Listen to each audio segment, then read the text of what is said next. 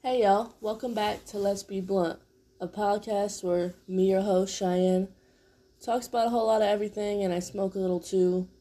If you're new here, welcome. This is an 18 up podcast. I do cuss a lot and I do talk about a lot of blunt topics, so that is your one and only warning. If you're not new here, welcome back. Thank you for continuing to support my podcast. It really does mean the world. This episode, I know I was supposed to be doing the evolution of hip-hop East Coast, but the more and more I get into my comments and DMs, y'all really want, before I go farther into the series, a overall history of hip-hop. So when you guys listen to the series, listen to this one first, and then go ahead and listen to the East Coast 1 and 1.5, because then it'll make more sense about the flow of hip-hop, how it came about. I'm going to go into a lot of time and dates kind of a thing, like yearly goals in hip-hop that's been happening. So this might be a little bit of a long episode, but y'all really wanted this episode before I go into more sectioned off groups of the country. So yeah, enjoy the free cicadas you hear in the background, because they decided they wanted to be a part of this podcast too. As always, my social medias are in my link tree. They're also in my bio of my podcast as well. So go ahead and check that out. Make sure you subscribe so you don't miss any new episodes. I do try to post every Wednesday. And I'm on all social medias, so go ahead and follow. Now, let's talk about hip-hop. Okay, there's 4 general types when you think about hip-hop. You have DJing, which is, record players, DJ, turntables, stuff of that nature. You have rapping, which is rhythmic vocal rhyming, if we're being descriptive, okay? You have graffiti, which I know really isn't considered rap anymore because of, or is it considered hip-hop? Sorry, is it considered hip-hop really because most people think of hip-hop, they think of just spoken songs, when graffiti really is one of the first pioneers of showing hip-hop to the world, showing hip-hop to the streets, people expressing themselves. Breakdancing, you have to consider a form of hip-hop. The dancing and attitude style that came with breakdancing really did influence the way rappers have stage presence, okay? Now, when you think about hip-hop, I'm breaking it down into 3 different categories: old school, new school, and 21st century. Now, these groups are decades long. They're not just simple groups. Earliest hip-hop influences I've come to see come and spread from New York, come from the Bronx, come from things of that nature. Now, that being said, when you talk about the West Coast, a lot of up north artists came down to the West Coast. It was really hard for me to find original artists from the West Coast, unless you're coming from South America kind of vibes. Now, I'm going to go into a time chart really quick, and bear with me, this time chart is long as fuck, but it's a lot of, I feel like, key important parts when you talk about the history of hip-hop in general. So I'm going to take it back to 1925, I know, which is a really early for hip-hop common knowledge, okay? Most hip-hop common knowledge starts around the 60s, 70s, definitely in the 80s and 90s type vibes, okay? 1925, there was a dancer named Earl Tucker who brought the first moves of really breakdancing or b-boy dancing to the culture here in the U.S., okay? We're going to jump from 1925 to 1962.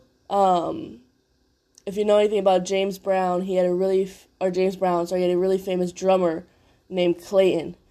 If you listen to the songs Live at Apollo, if you listen to the drum beat in particular, the song Live at Apollo by James Brown really does have good fundamental beats that a lot of DJs and a lot of MCs will take into fruition here in the coming years, I'm about to discuss. Also, in 1969, James Brown came out with the song Sex Machine and Funky Drummer. Both had huge percussion and hip-hop influences in it. It wasn't technically it wasn't technically called hip hop because James Brown is not what people commonly think of hip hop. But like I said, the percussion beats in it are widely known as hip hop beats.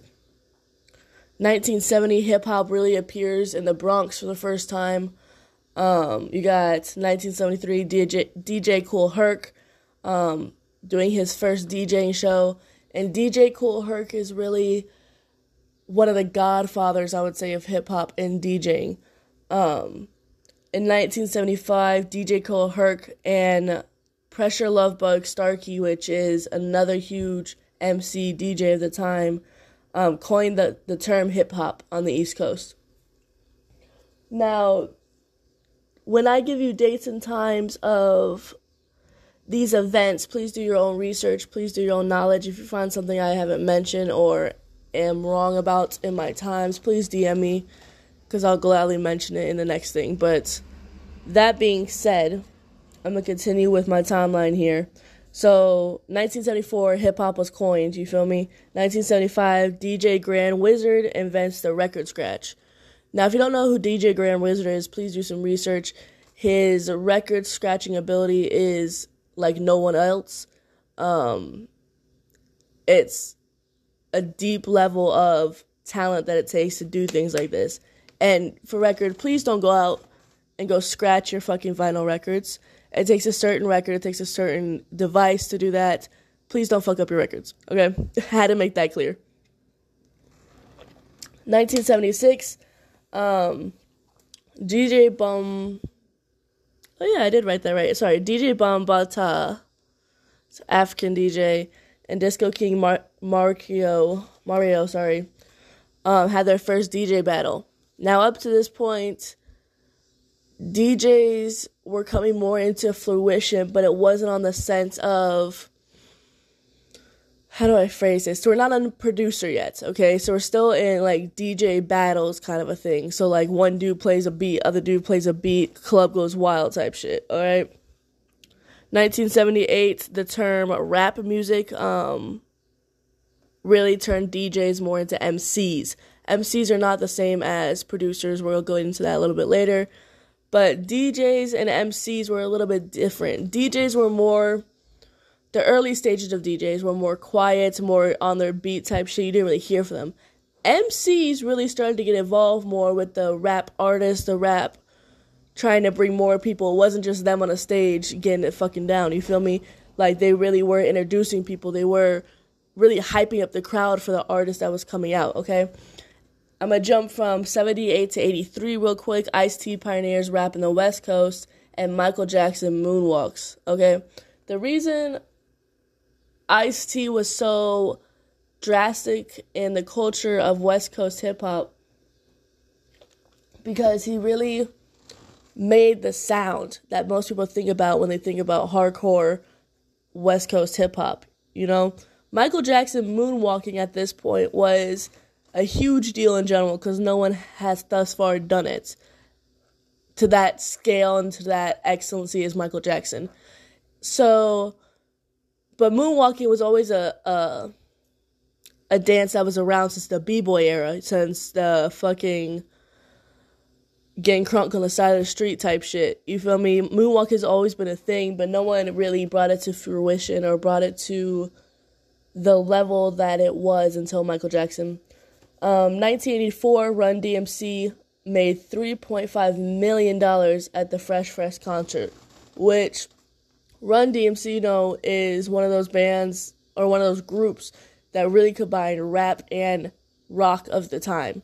So keep that in mind. That was a different kind of rap that came to fruition that really was life-changing for people in the 80s.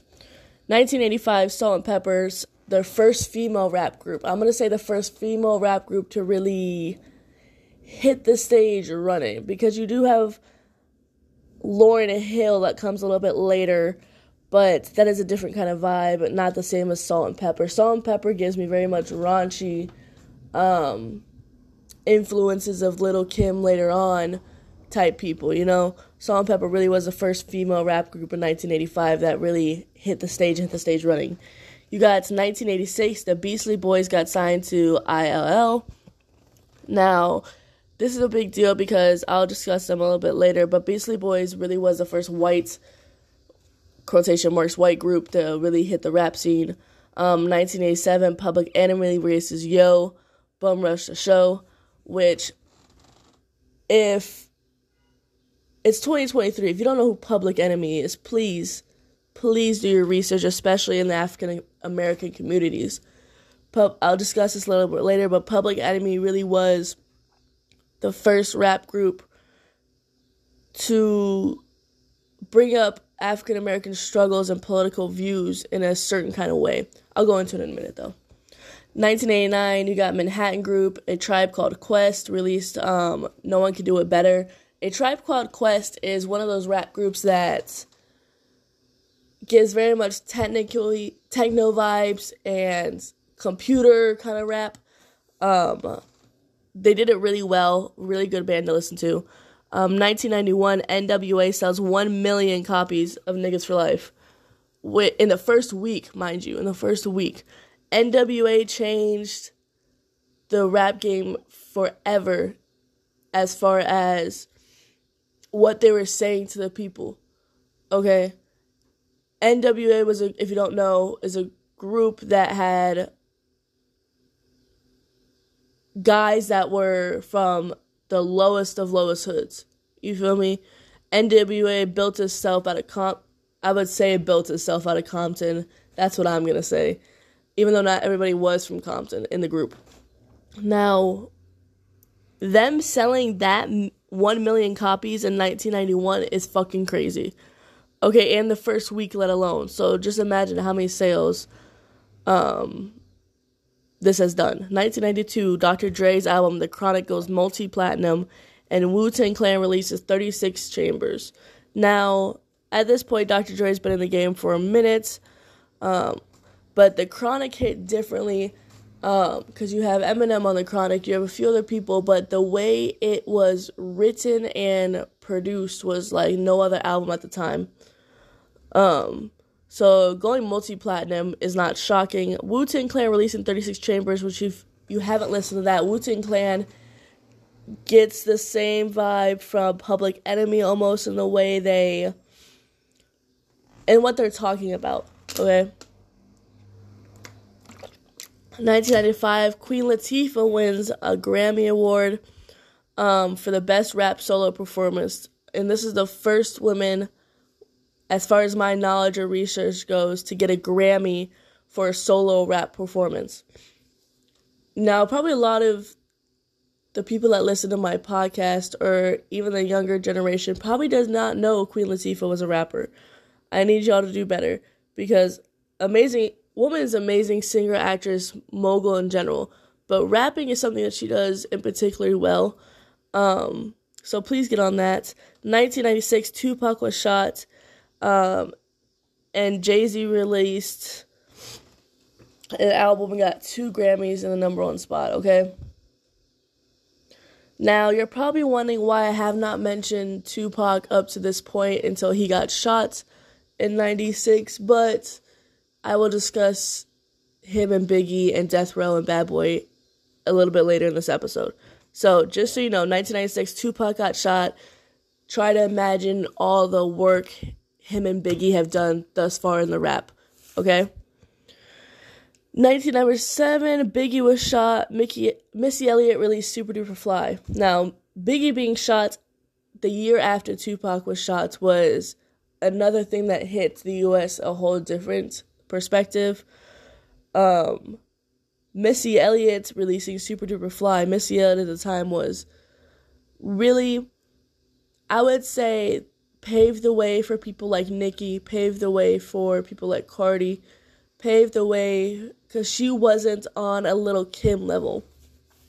And let me give Lil' Kim respect before I run her through this dirt real quick, because Lil' Kim was a great lyricist and artist and performer, okay?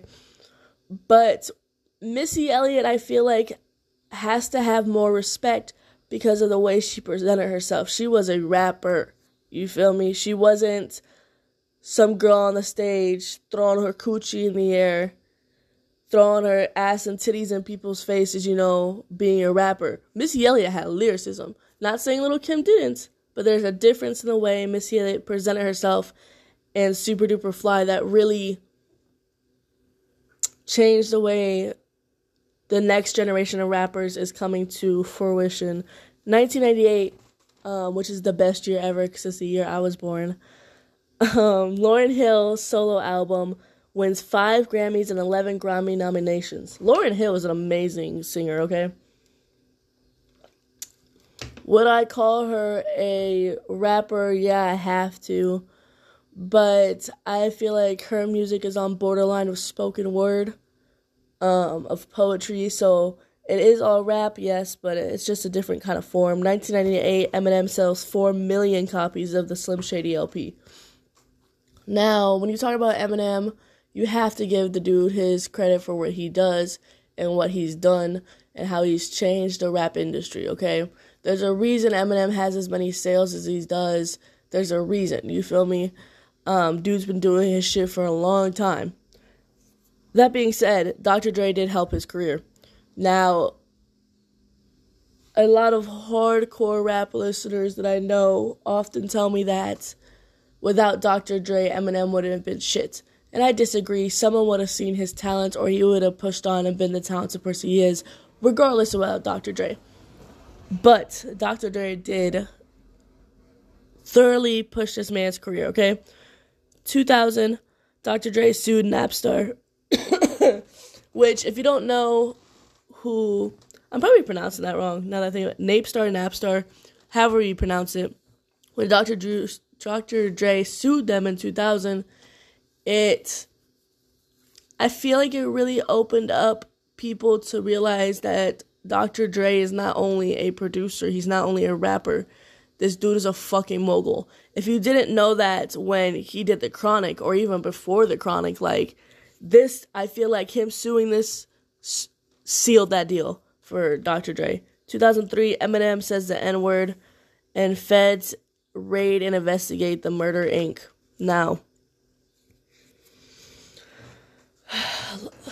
I can't even tread lightly around this conversation. I feel like it is 2023. You cannot let a word make you angry. Okay? They're just words. People talk shit every day. People say things every day. People are always going to speak their mind whether you think it's the correct thing to say or not. When it comes to the N-word, I say it because it's the hood I grew up in. It's the way I was raised. It's the people I'm around. I can't change the way I talk to make someone else feel happy and safe. I don't give a fuck. All right? Now, I've said this in other podcasts. If someone comes up to me and goes, "Hey, Cheyenne, I don't like you using that word," say less, homie. I'm definitely about to change my vocabulary around you because you came up to me as a person and told me you don't like that. Until that happens, I'm going to speak the way I fucking speak, all right? So Eminem saying the N-word, you have to understand where he grew up, the people he was around, the culture he was engulfed in. That man was a nigga at the end of the day. Like, come on now. He should be able to say whatever the fuck he wants to say. If it hurts your feelings, oh well.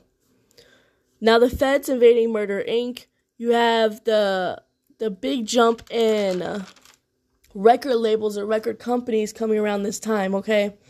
You got Bad Boy Records, you got Death Row, you got ILL, you got fucking Murder, Inc. There's plenty of, I can go into for days, okay? Now, this was a big deal because you got to think about what was happening with Death Row and Bad Boy Records, how people were getting shot and killed, like the investigations that was going down with Suge Knight. We'll go into that in a minute. But 2004, Dr. Dre gets punched at the Vibe Awards ceremony. If you haven't seen that video, that is hilarious to me. That is probably more funny than Will Smith smacking Chris Rock. Because, like, Dr. Dre is a big man. The fact that he got punched like that is wild. 2004, Vibe Awards. Check it out. Now, 2018, Jay-Z, first rapper to headline the Glastonbury, which is a big deal because it's the largest arts and music festival in the world. Okay, this happened in 2008. It was Jay-Z, headlined first rapper. huge. Now the whole world is really seeing Jay-Z, first off, on a bigger scale than just MTV, on a bigger scale than just his records. Jay-Z is really getting shown to the world as at the beginning of his mogul, the beginning of his really height of his career type shit. 2010, Nicki Minaj releases Pink Friday. Now, up to this point, Nicki Minaj has been releasing other albums, huge albums, might I add. But Pink Friday in 2010 was really a huge jump in her career, a huge platform of how many platinum albums she had. I'm going to make a jump to 2018. Kanye West released his 8th studio album. Now, I could have mentioned Kanye West in any of these other timelines, but I specifically mentioned him in 2018 with his 8th album because graduation's already been done. College dropout's already been done, so he's already been produced a blueprint. Like, at this point in Kanye's West career, he's really turning from more of an artist, rapper, into a producer, okay? So he really opens up ways for producing from 2018 down. Not saying there weren't producers, you got Puffy with Biggie, you got Jermaine Dupri at this time. Like, there's plenty of big name producers that are doing this, but I feel like 2018 was really the switch in Kanye's career that led him more into studio album producing and also making better records for himself. Now that I got that out of the fucking way, I want to talk about the little breakdown of pioneers and main people that should be mentioned from each old school, new school, and 21st century. Now, the pioneers of old school, you have to mention Grandmaster Flash, Furious 5, Curtis Blow, Cold Crush Brothers, Cool Herc, Sugar Hill Gang, stuff of that nature. A lot of MCs, a lot of DJs in the old school, okay? Think about B-boy, think about breakdancing, things of that nature. When you jump to new school, I'm talking about mid-1980s, okay? You got a lot of African-American trio run at DMC, which fueled, like I said earlier, the rap and the rock. You got Def Jam record label that really came out that changed. Def Jam Records is a huge label. If you haven't heard of that, they're still around. They're still doing things to this day. So please look into that.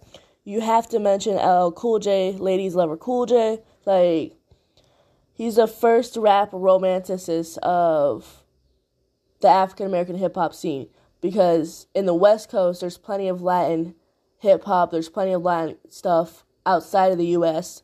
that was rapping romantic-sized shit, okay? But Ladies Lover Cool J, he was really the first rapper that all the ladies fell for. When you got to think next to Nas, you got to think next to, why can't I think of another rapper? But Beastie Boys, again, we have to mention them because the first rap group popularized digitalized sampling. So when you think about digitalized sampling, you have to really look at today's hip-hop artists, because everything's sampled. Everything's on computers. Nobody out here scratching records no more, at least not often, you feel me? No one has a full-course band behind them and shit actually playing it. We could just scratch and sample records nowadays. So that being said, Beastie Boys really was the group that popularized the digital sampling. Public Enemy, again, invested rap with radical black political, damn, that's a really hard word. Invested rap with radical black politics and ideology of that time. Again, think of Wu-Tang Clan, think of the way they almost storytell, but they're speaking real ass shit. Like, they're speaking about struggles, they're speaking about politics, they're speaking about a lot of things, a lot of households, a lot of sad shit, but they're also speaking facts. So please listen to their stuff. You gotta think about Queen Latifah, Salt and Pepper, Missy Elliott paved the way for many female rap artists. You got Nicki, Cardi, Snow the Product. Like, a lot of female rap artists nowadays paved the way work by Queen Latifah, Salt and Pepper, Missy Elliott. You have to mention DJ Jazzy Jeff and Will Smith, because even when Fresh Prince came out and they were on some rap shit every once in a while, they made albums together beforehand. 2 Live Crew, MC Hammer, those, I would say MC Hammer is a different vibe because he really brought back the more beat boy, hip-hop jump kind of house feel to his music. Let's go into the Biggie versus Tupac versus Death Row and Bad Boy Records. Let's talk about this for a minute. Biggie and Tupac, well, Tupac really started his music first, all right? He was a little bit older than Biggie. Let's get into that first off. Biggie had his own style, though. Him and Tupac worked together for a good amount of time before they went to their separate ways, you feel me? Now, Tupac is associated with Death Row Records, and Biggie is associated with Bad Boy Records, okay? Once Tupac was shot, their friendship went downhill very quickly. And I'm going to tell you why, because I definitely think someone in Bad Boy Records set up Biggie to make him look bad when Tupac got shot as some rivalry shit in order to boost sales. Because there was no other reason, really, for them to be beefing the way they was, stabbing people, killing people, all for some record. It's not that deep. And I think Tupac and Biggie understood that. You have people like Snoop from Death Row Records. Everybody knows who Snoop Dogg is.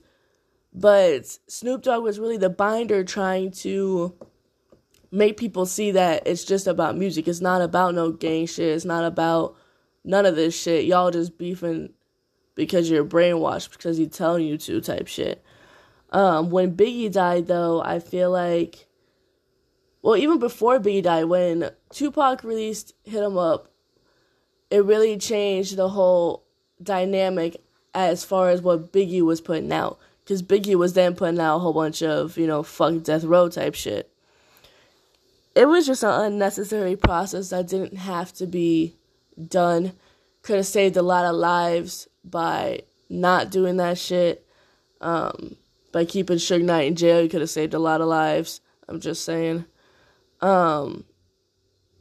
Let's talk about record labels a little bit more. Dr. Dre's Interscope Records is a huge record label that I feel like has changed many artists' life. And I was doing the research and realizing how much money Dr. Dre has made off this record label is fucking astounding. All the artists that get signed onto it also get stock in the bonuses and stuff like that into the company. So it's just a never-ending company that invests deeply. It's pretty dope. So looking at Interscope Records, if you ever get a chance to look into Dr. Dre's history some more. That being said, that covers my new school. Let's talk about 21st century. Now, 21st century is a long time, okay?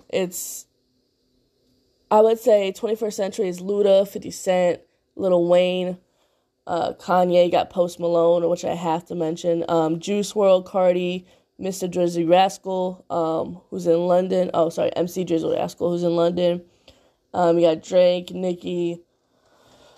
You could go on and on and on about 21st century rap, okay?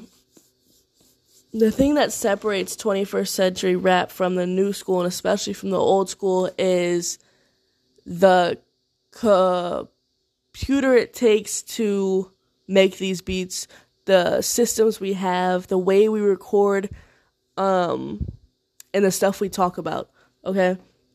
So you have people like Lil Wayne, who really changed the rap game as far as he wasn't when he first started, let me rephrase that. When he first started rap, he was that typical long t-shirt, baggy-ass shorts kind of rapper. The more he evolved into his rap identity, he started to change up his look into more of a rocker rap, which if you know anything about Lil Wayne, that's what he wanted to do from the jump was rock, but he didn't have the voice for it. Anyways, Luda, you got T.I., people of that caliber, Waka Flocka, like, I ain't go on for names for days, right? Really, I think brought more of not label rivalry, but brought more of, oh, we the East Coast, the West Coast, South Coast, like from ATL type shit. Like, they brought more of stately rivalry. It brought into the fact, often Luda and T.I., and then you had, how do I phrase this? You had Chance the Rapper up north claiming Chicago. You have J. Cole now claiming North Carolina. You feel me? So it's different than the new school rap where we were claiming labels. You feel me? If you didn't have a label, you ain't shit. Nowadays, rap is, you could pave your own way if you have the skills, if you know the people, if you know the right connections. You can make it in any industry you want to, regardless if it's rap or hip-hop. So when we think of hip-hop, or when people should think of hip-hop, think of more of, I feel like hip-hop is poetry. Hip-hop is spoken word. Hip-hop is getting your feelings off of paper, but not necessarily in a riot kind of form. Rap, they didn't care who they pissed off. They didn't care what they were saying. They were getting their point across. Hip-hop and rap are two different things, but they have to form into one coherent thing, if that makes sense. I hope this answers all your questions. I know a lot of people want me to go into current hip-hop, and I don't know. Once I get through this series of the East versus the South versus the North versus the West Coast kind of vibe, I might take a break from hip-hop, because there's a lot of things I want to discuss. There's a lot of other genres I want to discuss, and I want to keep it pushing for real. But shit, I might let y'all know. That being said, I love y'all. Stay safe. Till next time.